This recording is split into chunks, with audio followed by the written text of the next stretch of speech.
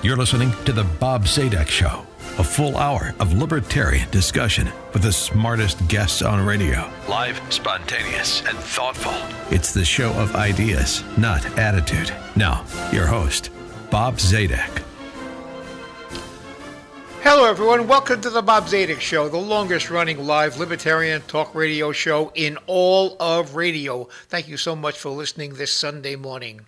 Well, with us being inundated day and night by the health crisis, the claimed health crisis caused by COVID-19, of course, with us being inundated daily with new cases and with deaths and with hospitalizations, with us being inundated by claims, true or not, about the politicalization of the preparation, manufacture, and sale of a vaccine, with us being inundated about the politicalization of the lockdown. In other words, all of our news these days is crowded out by medical/economic information. The economic information is a direct result of the medical situation we are living in.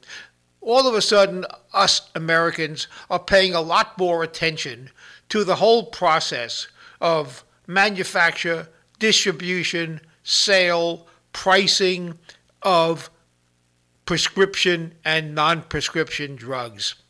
What a perfect time for this morning's guest, Dr. Jeffrey Singer, to have published an important paper over at Cato.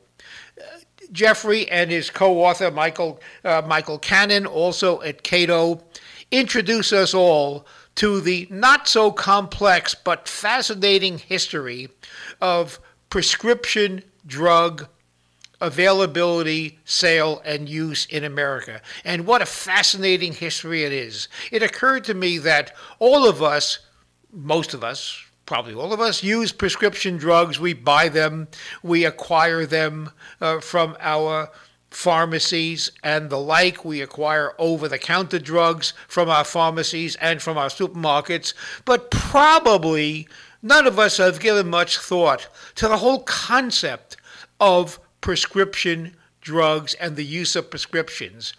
When you think about it, as you will during this hour, prescription drugs are just another aspect of the permission-full society we live in, where so much of the operation of our daily lives requires the permission of a government official.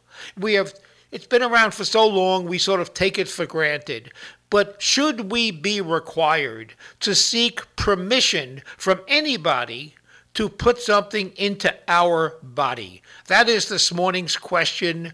I dare say many of you will change your opinion about an hour from now to help us understand this fascinating, complex subject of prescription drug use in America. I'm happy to welcome back to the show Dr. Jeffrey Singer. Jeffrey writes over at Cato. He is a senior fellow at Cato, and he works in the Department of Health Policy Studies. And as I said, he has just published with Michael Cannon, Drug Reformation, End Government's Power to Require Prescriptions. Jeff, thank you very much for joining us this morning. Oh, it's a pleasure to be here. And, as you were mentioning the COVID-19 pandemic, it just came to my mind that a perfect sort of lead-in setup for what we want to talk about today. As many of your listeners probably know, just a few days ago, the FDA gave emergency use authorization for the first ever at-home self-administered test for COVID. But they said that you can't get it without a prescription, and a doctor is not to prescribe it for you unless you have symptoms. So here's this thing where you could finally take it at home without going to a doctor's office and risk contaminating other people or getting contaminated. But in order to get it at home, in order to take it at home, you got to get a permission slip from a doctor, and he's not allowed to grant you permission unless you're symptomatic. And then on top of that, we just hear even recently that the reason why this pandemic is so difficult to control is because about 40 to 50% of people have no symptoms, and they're spreading it around unknowingly. And here's an opportunity for people who are conscious of that fact to test themselves to see if, even though they have no symptoms, do they have COVID. But they're not allowed to because they have to get a permission slip, and they have to have symptoms to get the permission slip. So this is a perfect lead-in to what we want to talk about today. Now, Jeff, without getting sidetracked onto COVID, but you piqued my curiosity. What is the rationale, if there is one, behind requiring a prescription to do something as benign as testing to see if you have COVID-19? How could, since the FDA is designed, one would think, to protect us from doing bad things to our body, how could testing for COVID-19 be a bad thing, and therefore what's the reason for the prescription? I have no idea. There's no prescription required for the at-home pregnancy test or an at-home HIV test, but for an at-home COVID test, it's designed for at-home use. And in fact, the FDA's memo actually stated that when you get the prescription from the doctor, you can still do it yourself. The doctor is not necessary to provide the test on you. So then why get permission? That's just, one example of how, the government is standing in the way of us being able to take care of ourselves, make our own decisions about testing ourselves and medicating ourselves. So that's just the most recent and most, timely example of what we go into in great detail in our white paper, Drug Reformation. Now, thanks. Now, Jeff, just most of the people, probably everybody listening to the show, has been born into a system of prescriptions as a requirement for us to buy and to administer to ourselves certain drugs. But in the history of our country, prescriptions are relatively new. So tell us briefly, when did the reliance upon prescriptions as governing who can buy what medication, when did all of this start, and for what reason? Yeah, actually, this started the requirement started in 1951. Prior to that time, it was widely recognized that every human being has the right to self-medicate. And the right to self-medicate is sort of a corollary of the right to informed consent. So, for example, you can't perform a procedure on me or make me take a medicine without my informed consent. Even if I'm making a terrible decision not listening to you, it's understood by everyone that you have to respect my decision either way. A corollary of that is, if I want to medicate myself or perform a test on myself, I shouldn't need your consent for me to do that. That's just as well my right. And in fact, back in colonial times, Thomas Jefferson was speaking to a group about freedom of speech. And to explain that point, he said, freedom of speech is so sacred, it's as sacred as the right to self-medicate. So this was kind of considered in those days so self-evident that he was using that as an example of how important the right to free speech is. And now we've come completely 180 degrees. So nowadays I have to explain to people that the right to self-medicate is as sacred as the right to free speech. So what happened was, up until the 1950s, even though evidence shows that the overwhelming majority of people who took medications sought the advice of an expert like a doctor, but pharmacists are also experts, and people would go into a pharmacy, and they oftentimes would consult the pharmacist and ask what the pharmacist recommends, but they would ultimately, at the end of the day, make their own decision. They may have carried with them a prescription from their doctor, which was the doctor's recommendation, and sometimes the pharmacist would look at the prescription and say, well, could I suggest something else, and make the case for it, and the individual would, at the end of the day, make the decision. So this prescription wasn't a permission slip, it was a recommendation. And this was going along fine, and then in 1938, there was a huge catastrophe occurred. It was called the sulfanilamide scandal. So sulfanilamide, a sulfa drug, was the first ever antibiotic ever invented, and it was a miracle because people were dying of infectious diseases so often.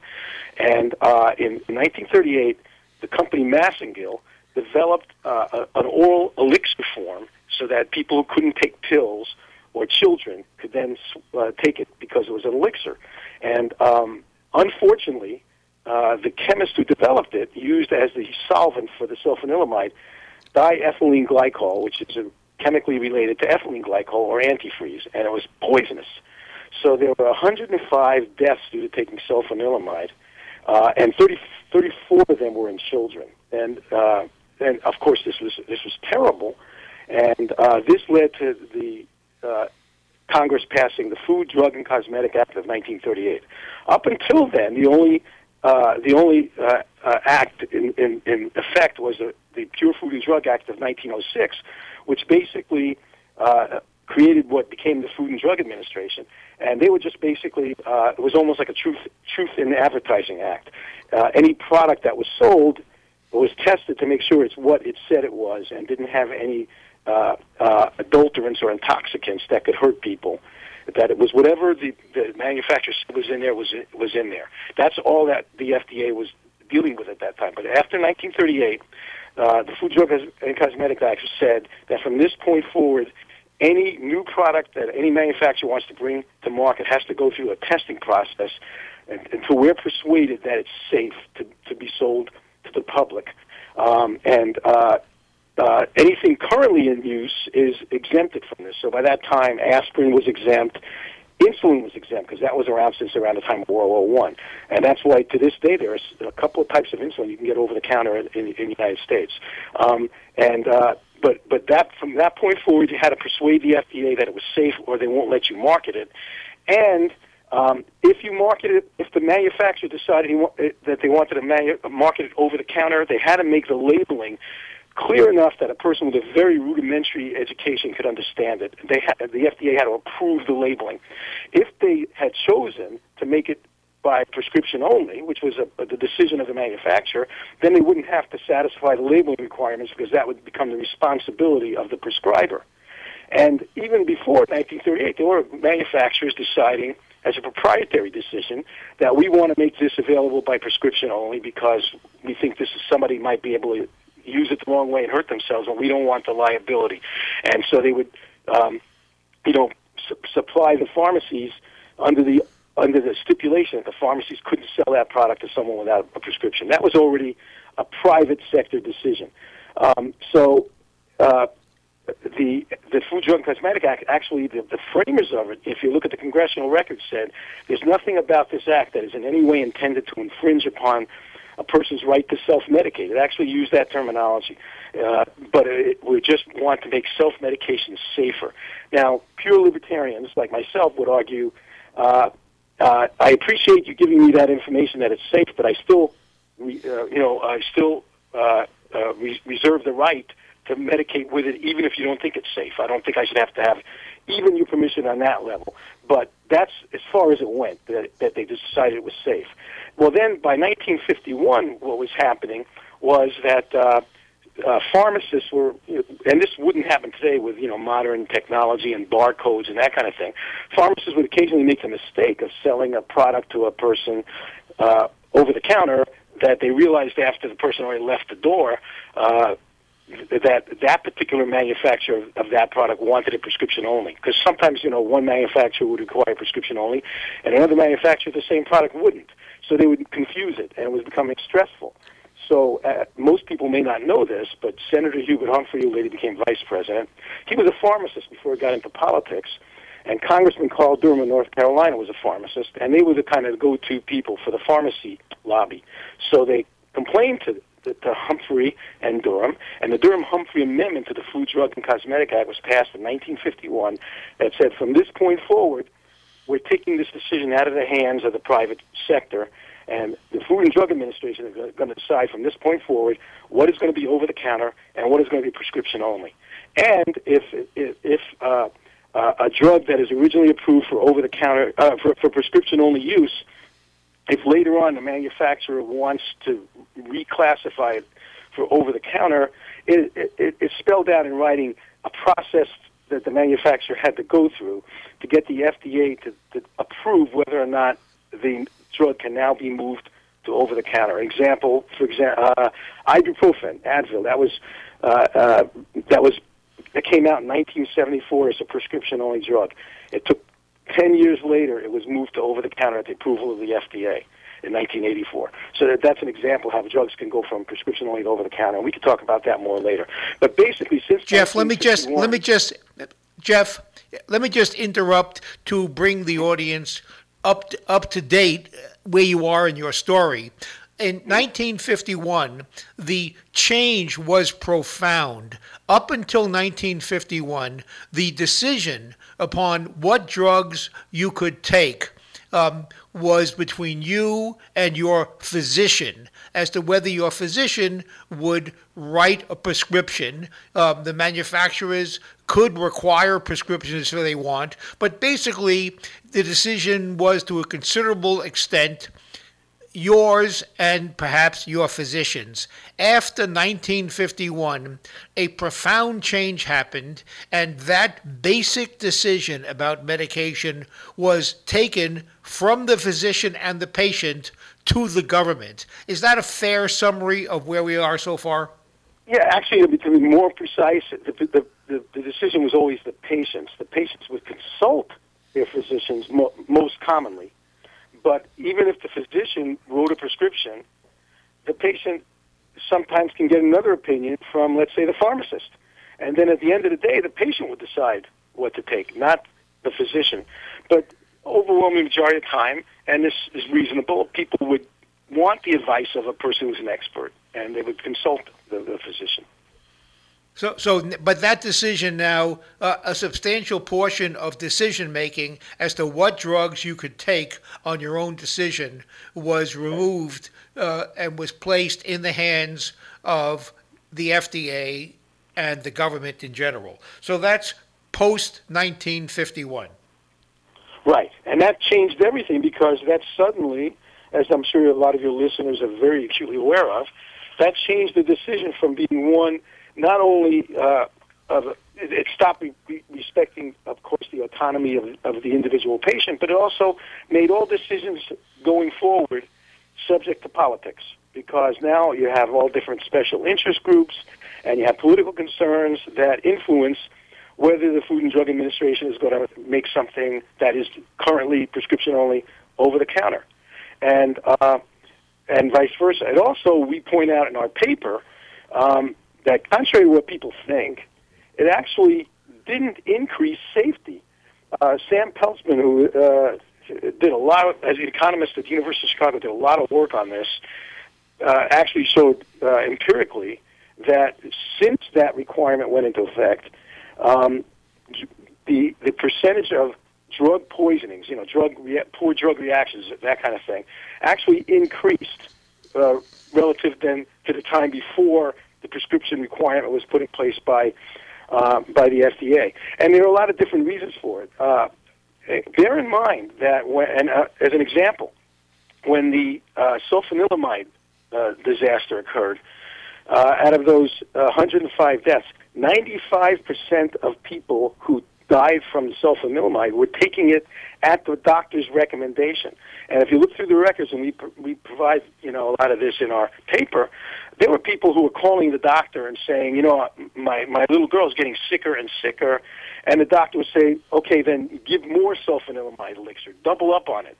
So they were following the advice of their doctor. These were not people who were doing something reckless to themselves.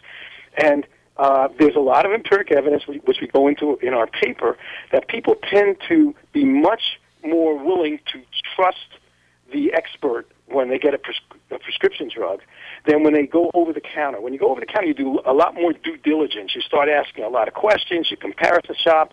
You go up and ask the pharmacist some things. You may go online and do some research, whereas the tendency when a doctor prescribes it just to kind of assume, well, he's the expert, I'm just going to do what he says.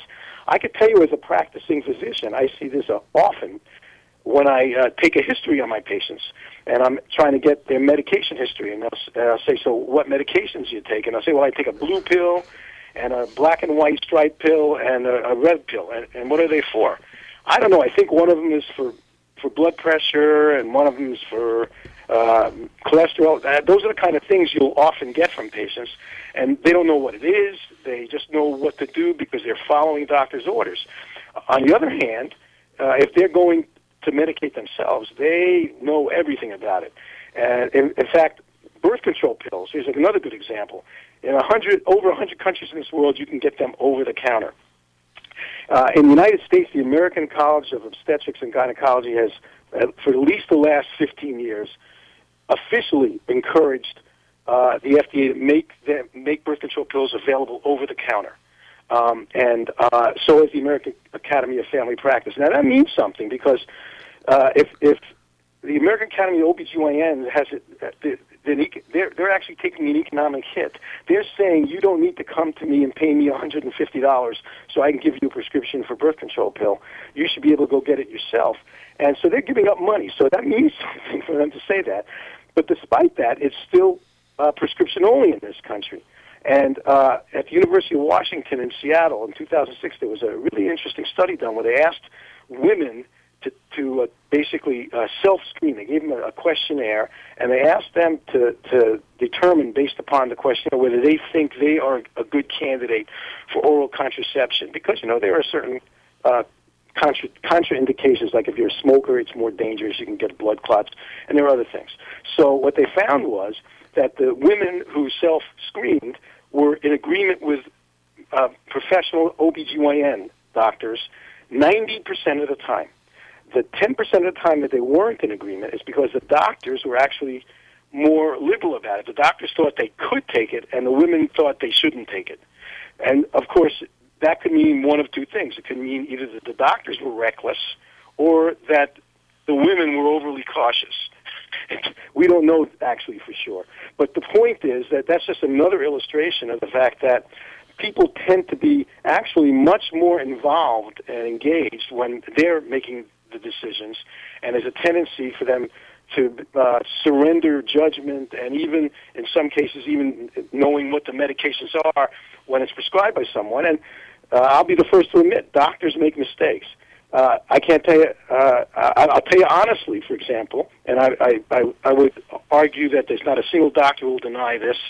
As a surgeon, I've written a prescription here and there for a patient, let's say an antibiotic for an infection, and then I get a phone call from the pharmacist saying he notices that I wrote a prescription for this infection, and this patient is taking a certain drug, let's say an anti-anxiety medication. And I say, yeah, I'm aware of that. And the pharmacist will say, well, I don't know if you're aware, but that particular antibiotic has a terrible interaction with that anti-anxiety agent, so I really don't recommend that you prescribe that. And I'll say, I wasn't aware of that at all. Oh, thank you for letting me know. Because obviously pharmacists are trained professionals who know more about this stuff, usually, than we doctors do. And then the pharmacist would say, so what kind of infection are you treating? Because I could recommend some antibiotics that won't have that interaction. And then, of course, after discussion with the pharmacist, I'll change the prescription. So there's a perfect example. This happens all the time. Just because it's prescribed by a doctor doesn't necessarily mean it's not that it's foolproof. There are, we doctors don't know every single thing, which is why there are different. There's a division of labor. There are different specialists, and pharmacists are very specialized in these kind of things. But so just because it's a prescription only doesn't guarantee safety, and there's empiric evidence that it probably makes you less safe. Then there's also a lot of evidence we talk about in our paper that it also raises drug prices. Go ahead. You were going to ask me something. That's a perfect segue. What's interesting about your paper and what makes it so compelling is that because it's co-authored by you and Michael Cannon over at Cato, you cover both the medical aspects, which we spent most of our time on this morning. That's you, Jeff, and an equal amount of time on the economics, which affect every American. And also, you mentioned the political aspects. So something that we have taken for granted as the regulation of prescription, the use of prescriptions to regulate how people can self-medicate, that has implications that are profoundly economic and profoundly political. As an example of the political, Jeff, share briefly with our audience the story of Plan B, because that tells us a perfect example of how politics once you empower the government to make these decisions, politics rears its ugly head and interferes with a medical decision and produces a result contrary to the best interest of both Americans. So tell us the story of Plan B, because it is so profoundly political. Okay, that's an excellent example. So Plan B is also known as the morning after pill. It's also called emergency contraception. So you could take it, the morning after, and it'll prevent pregnancy. So this was approved by the FDA for prescription only in 1999. And various groups were petitioning the FDA to make it over-the-counter, because obviously we were trying to do away with unwanted pregnancies, and it's very safe. There's no lethal dose. The worst thing that could happen if you take an overdose of it is that you'll have severe nausea and you may miss a couple of menstrual periods. That's the worst thing that could happen. So anyway, an advisory panel to the FDA in 2003 overwhelmingly recommended that it be made over the counter, but this was during the George W. Bush administration, and the Bush administration chose not. Their FDA overruled the advisory panel and chose not to make it over the counter. Finally, after basically a court case in 2004, the FDA did make the Plan B over the counter, but only for women 17 and up. Then, over the next several years, groups were arguing that it should be available for all ages. Number one, it's not lethal, and number two, you want to prevent unwanted pregnancies in all ages. If you have to get a prescription and you're, let's say, 15 years old, then that may mean that you got to go to the doctor, which means you have to usually tell your parents and maybe go on their insurance, and maybe you didn't want to tell your parents. So it was not going to be able, just like with the at-home test for COVID, you were not taking full advantage of the benefits of this thing. So the advisory panel in 2011 overwhelmingly recommended to the FDA that it be available for all ages, and the FDA was about to do so, but Secretary of HHS Sebelius, this is the Obama administration now, overruled it. And we actually have video of this in our white paper. President Obama famously, during a press conference, when asked why the HHS won't allow the FDA to do this, because the FDA wanted to, said, "I don't want little girls buying the morning after pill along with bubble gum and batteries." Very famously, he's being kind of clever, he thought. So finally, it went to court, and a federal judge in 2013 ordered it to be available over the counter for all ages. And one of the arguments made by the proponents of it was, a 12-year-old could buy a lethal dose of Tylenol over the counter with no questions asked. Yet they can't buy a non-lethal box of Plan B. So it took a 14-year journey for this drug that was really designed to prevent unwanted teen pregnancies to finally be able to do its job because of politics, because all of the medical groups and all of the advisory boards for the FDA and the FDA itself eventually were all saying it should be over the counter for all ages, but it was overruled ultimately for political reasons. That's just one example. The same thing could be said for birth control pills. In our paper, which, by the way, if your listeners want to access it, all you have to do is go to cato.org/drug reformation. The title of our paper is Drug Reformation. So cato.org/drug reformation will take you to it. Most countries have emulated our FDA system, yet and we have a table of this showing examples in several countries. There are drugs that are prescription only in our country, but are over-the-counter in other countries that are just as developed, just as advanced, and have similar FDAs. They have different names for them. So, for example, in the United States, insulin, there's only two types of insulin that you can still get over the counter. That's Humulin and Novonorm. That's also called regular and NPH insulin. And like I said, that's because they were available already before the Food, Drug, and Cosmetic Act, so they're grandfathered.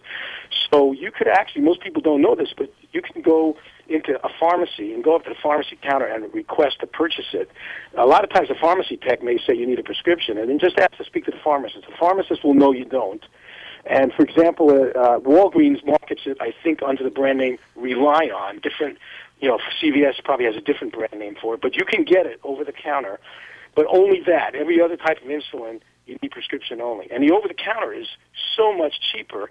Up until the late 70s, that the NPH and regular was the only insulin that was really around. So it's not like, even though it's more inconvenient than a lot of the modern versions because you have to check your blood sugar more frequently and sometimes take the insulin a couple of times a day, it still is available and cheap. Now in Canada, all insulin is over the counter.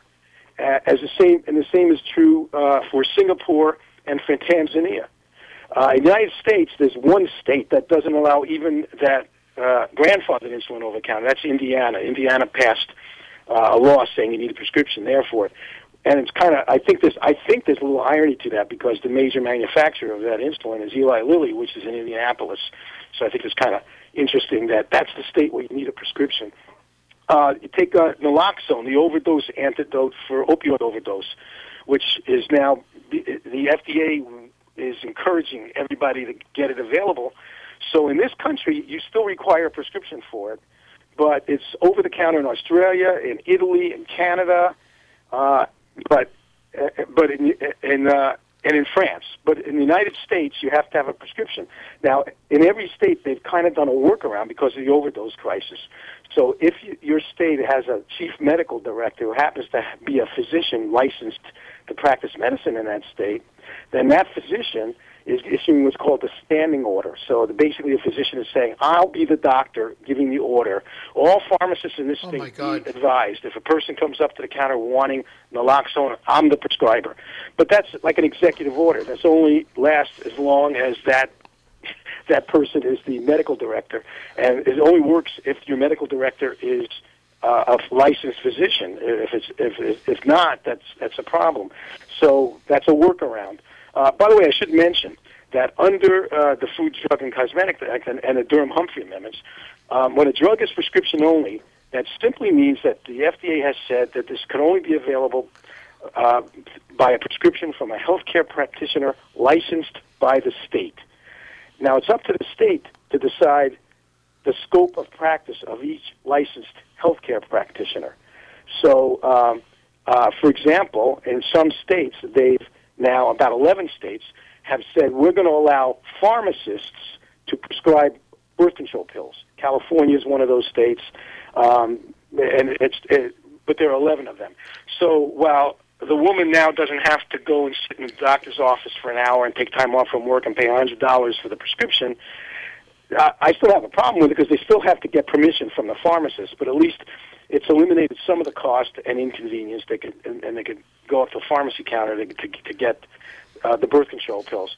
Also, in California in the last year, the HIV pre-exposure prophylaxis, or PrEP, and post-exposure prophylaxis, or PEP, is now allowed. They've authorized pharmacists can prescribe that.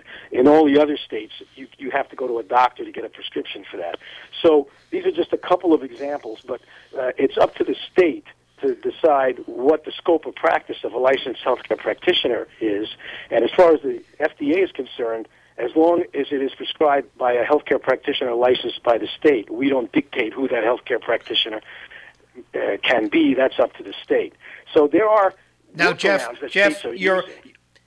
your paper is entitled Drug Reformation. So you have described the existing system full of politics, full of non-medical considerations. So in your paper, what is the reformation you call for, and what would be the economic and the medical benefits and detriments, if there are any, to drug reformation? What is the headline of what you're calling for in your paper, and then share with us the economic and medical benefits?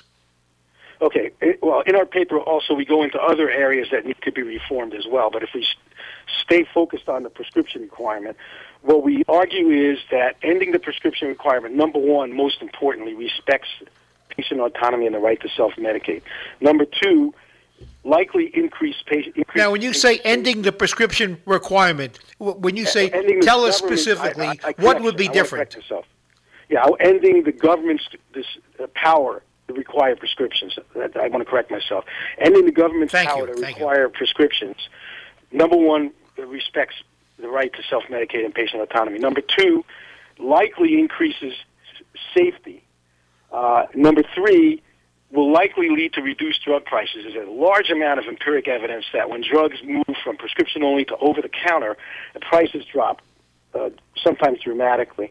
And so we argue, and we can get into that in a minute if you want, but we argue that we need to end the prescription requirement. And then when people say, well, what would happen if the FDA gets out of that business?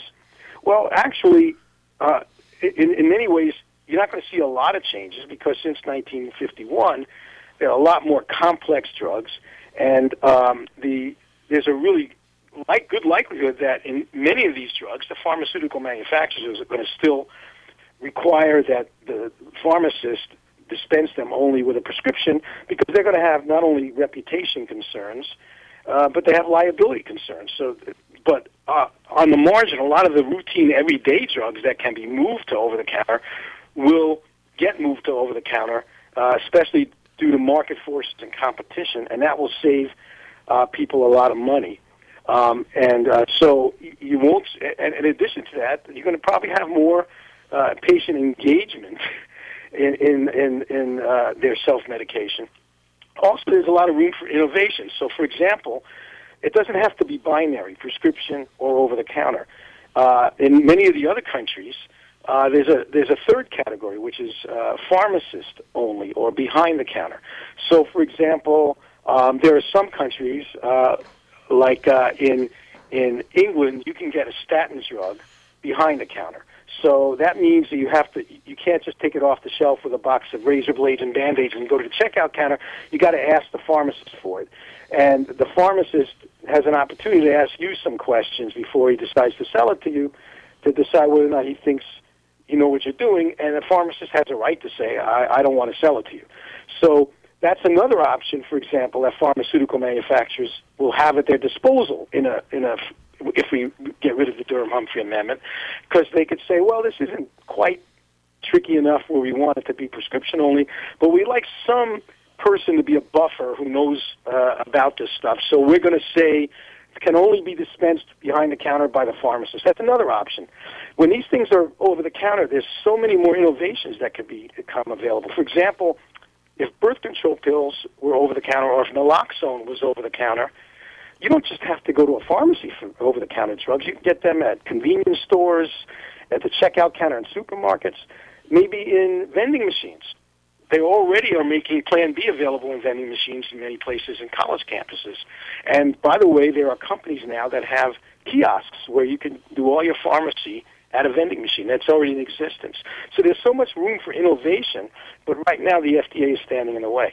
You mentioned economics. Tell us a bit about the drug manufacturers. That's the starting point because they can designate, they have some say in whether a new drug is prescription only or over the counter, but they don't have ultimate control. The government has the ultimate control. Right. So what are the economics? And you mentioned lower costs, but tell us a bit more about how that works through the system to produce lower prices to consumers. Okay, there are three ways in which a drug can be converted today, under today's law, from prescription only to over the counter. One is if the manufacturer petitions that the FDA reconsider it. Two is if any interested person petitions. And three, the commissioner could just decide to make it over the counter. And then the fourth way, of course, is Congress could pass a law saying it's over the counter. So generally speaking, for the last 20, 30 years, the FDA has, and this is probably due to a certain amount of regulatory capture, they have deferred to the manufacturer, regardless of what individual groups have petitioned for. And what we've seen is that because health insurance generally doesn't cover prescription drugs, but only over-the-counter drugs, that gives a prescription drug manufacturer... No, you have it backwards. I think you have it backwards. Health insurance covers prescription, but not over-the-counter. Okay. I thought I said that, but thank you for correcting me. So that gives the manufacturers a great opportunity to sort of game the system. And I can tell you, because as a doctor, we do this too, and so do the hospitals. So you got this deep-pocketed third-party payer, the insurance company, or Medicare or Medicaid or whatever, and the drug company charges a very high price, much higher than any individual will be willing to pay. And then, of course, it gets negotiated down to a lower price, and they're still doing quite well. There's been a tendency of late for the drug manufacturers not to want to make it over the counter. So an excellent example of this is antihistamines. And this is also an example how prescription requirement doesn't necessarily mean it's safer. So the over-the-counter antihistamines were very sedating, like Benadryl, for example. They're so sedating that the FAA wouldn't allow a pilot to fly a commercial airplane under the influence of Benadryl. In 1993, Schering-Plough came out with the first non-sedating antihistamine, Claritin. Shortly thereafter, Zyrtec and Allegra came out. Same thing, non-sedating antihistamines. These were prescription only. So you had this situation where the safe, non-sedating antihistamines you needed a prescription for, but the more dangerous, over-the-counter sedating antihistamines you didn't need a prescription for. Okay? So, meanwhile, Schering-Plough was lobbying the regulators in Europe to make Claritin over-the-counter, and it was. So it was over-the-counter in Europe, but it was prescription-only in the United States. In the late 90s, some health insurance plans petitioned, because any interested person, they petitioned the FDA to make it over-the-counter because they were spending a fortune on paying out for prescription non-sedating antihistamines, and they wanted this over-the-counter. Schering-Plough actually protested and lobbied successfully against making it over-the-counter, arguing it's not safe. So at the same time they're arguing to European regulators that this is safe and should be over-the-counter, they're arguing to the FDA that it's not safe and should be prescription only. Why? Because they were making a ton of money on this, as were the makers of Zyrtec and Allegra. Finally, in 2002, the Schering-Plough came up with a new prescription non-sedating antihistamine, and they started thinking with this pressure to make it Claritin over-the-counter, now's a good time to say to the FDA, yeah, we'd like you to make it over-the-counter because its name ID was so good that it will compete very, very effectively against the sedating antihistamines, and we can make a ton of money on both the prescription on the prescription line with our new product about to come out, and on the OTC line with Claritin. So in 2002, Claritin became over-the-counter. In 2007, Zyrtec became over-the-counter. In 2011, Allegra became over-the-counter. But there's a perfect example of it has nothing to do with safety. In fact, the dangerous drugs were over-the-counter, and the safe drugs were prescription only. But there were financial incentives to the pharmaceutical companies to keeping it over-the-counter. The same thing happens with the naloxone. The FDA, for the last few years, has practically been begging the makers of naloxone, the opioid overdose antidote, particularly Narcan, which is a nasal spray, they've been begging them to make it over-the-counter. They said this has been around since the 70s. It's safe to use by non-professionals. If you can't overdose on it, if you don't need it, nothing will happen if you take it. And we recommend, we ask the manufacturers to ask us to make it over-the-counter. And they're not asking.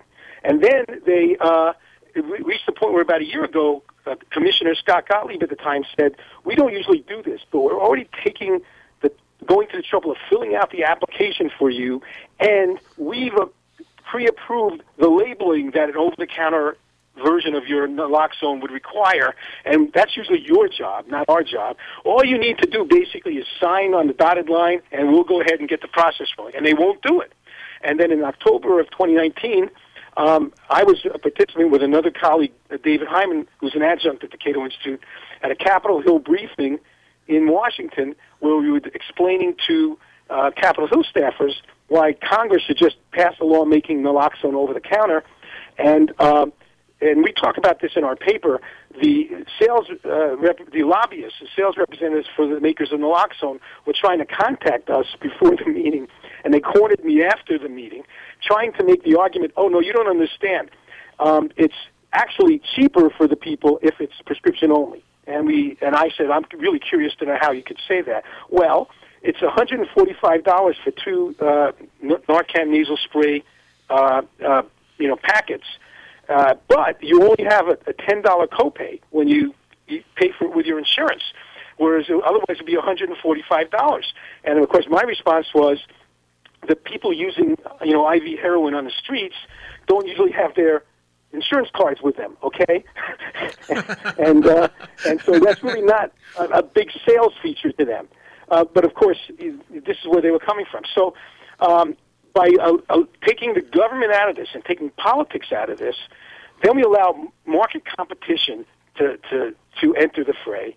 I mean, there's a whole lot of other reforms. This isn't the panacea. And in our paper, we actually spent a lot of time talking about other aspects of the regulatory system that need reform, seriously need reform. But this is an important one, and it's an important place to start. And it will go a long way towards improving affordability and safety. And also in our paper, Michael Cannon discovered this by getting data from the Bureau of Labor Statistics. Here's an example, again, how prescription versus over-the-counter and third-party payers plays a role. So even though birth control pills are prescription only, up until the Affordable Care Act was passed, most health insurance policies would not cover birth control pills. So women would have to pay for it out of pocket. And if you look at the data up until about 2011, when the ACA officially went into effect, rather was passed, the prices of birth control pills were actually trending down and following the same trend line of over-the-counter medications. And prescription drug prices were also trending down, but not as rapidly as birth control pills and over-the-counter drugs. Then, when the ACA went into effect in 2014, and insurance companies were required to pay for birth control pills, and there was supposed to be no out-of-pocket expense to the purchase of birth control pills. Not only did prescription drug prices start going up, but birth control pills prices started going up, and they skyrocketed. Actually, they went up at a rate 3 times the rate of prescription medicines going up, while over-the-counter medications only went up slightly since 2014 in price. So what happened was, as the cost and the feedback loop of people purchasing birth control pills disappeared, cost was no longer an issue to the consumer, and the insurance companies were picking up the tab. Number one, the purchasers of it didn't really care how much it cost, and number two, the manufacturers started overcharging because they could to the third party. And of course, not everybody has health insurance, and there are a lot of women, particularly low-income women, who now are priced out of the market for purchasing out of their own pocket birth control pills because of the way the price has gone up. And what's interesting is, of course, even though one can say, listening to your narrative, that, well, the insurance companies picked it up, but the insurance companies are determined to make a profit, therefore the premiums go up proportionately, which means, of course, consumers ultimately pay, but they pay in the increased cost a bit of their medical insurance, which means society bears the entire cost of subsidizing the people who actually use the medication, the prescription, Sure. the now birth control. So to say it's like the costs of the drug are now free. Of course they're not free, Jeff, as you know, but I want to be sure the listeners understood that government has long since discovered that if they can pass a cost along to business to bury in the price of the product, in this case premiums, consumers don't know that government has increased the cost because it is buried like sales tax. So nobody is particularly fooled. Now, Jeff, we only have a few minutes, and I'm hopeful in a couple of minutes you can explain another point in your paper about the FDA's role in determining the effectiveness of the drug. It's a big topic, and Jeff, we only have a minute or so, but should they be involved at all in determining whether a drug works? And tell us in about a minute, Jeff, how silly it is, because once a drug is approved for one use, it's approved for any use anybody wants. Yeah, I'll have to be real quick, but that basically is a result of the Kefauver-Harris amendments to the FDA Act. That was in 1962. There was a drug that was not yet approved by the FDA, thalidomide, which was being given out to women, prescribed by doctors without them telling them it was experimental, for pregnancy, nausea of pregnancy, and it caused terrible birth defects. So Congress swung into action. They said, okay, from this point forward, not only are we tightening up the safety requirements, but we're now going to require that you prove that the drug works, that it has efficacy. Now, what that has to do with giving a non-approved drug to people that cause birth defects, efficacy, it was very efficacious. It really worked well to prevent morning sickness. But so I don't understand how they got to that spot. But all doctors do, and medical science does, if you look at medical journals and go to medical meetings, that's all we do is talk about efficacy, the efficacy of this drug versus that drug for the treatment of whatever. So by the FDA requiring these trials, these clinical trials that we're hearing about now, for example, with drugs for COVID, it takes on average now 12 years and about $500 billion to bring a drug to market. And once it is approved as having efficacy for, let's say, condition A, because when you fill out your new drug application, you have to tell the FDA what you want it to be used for.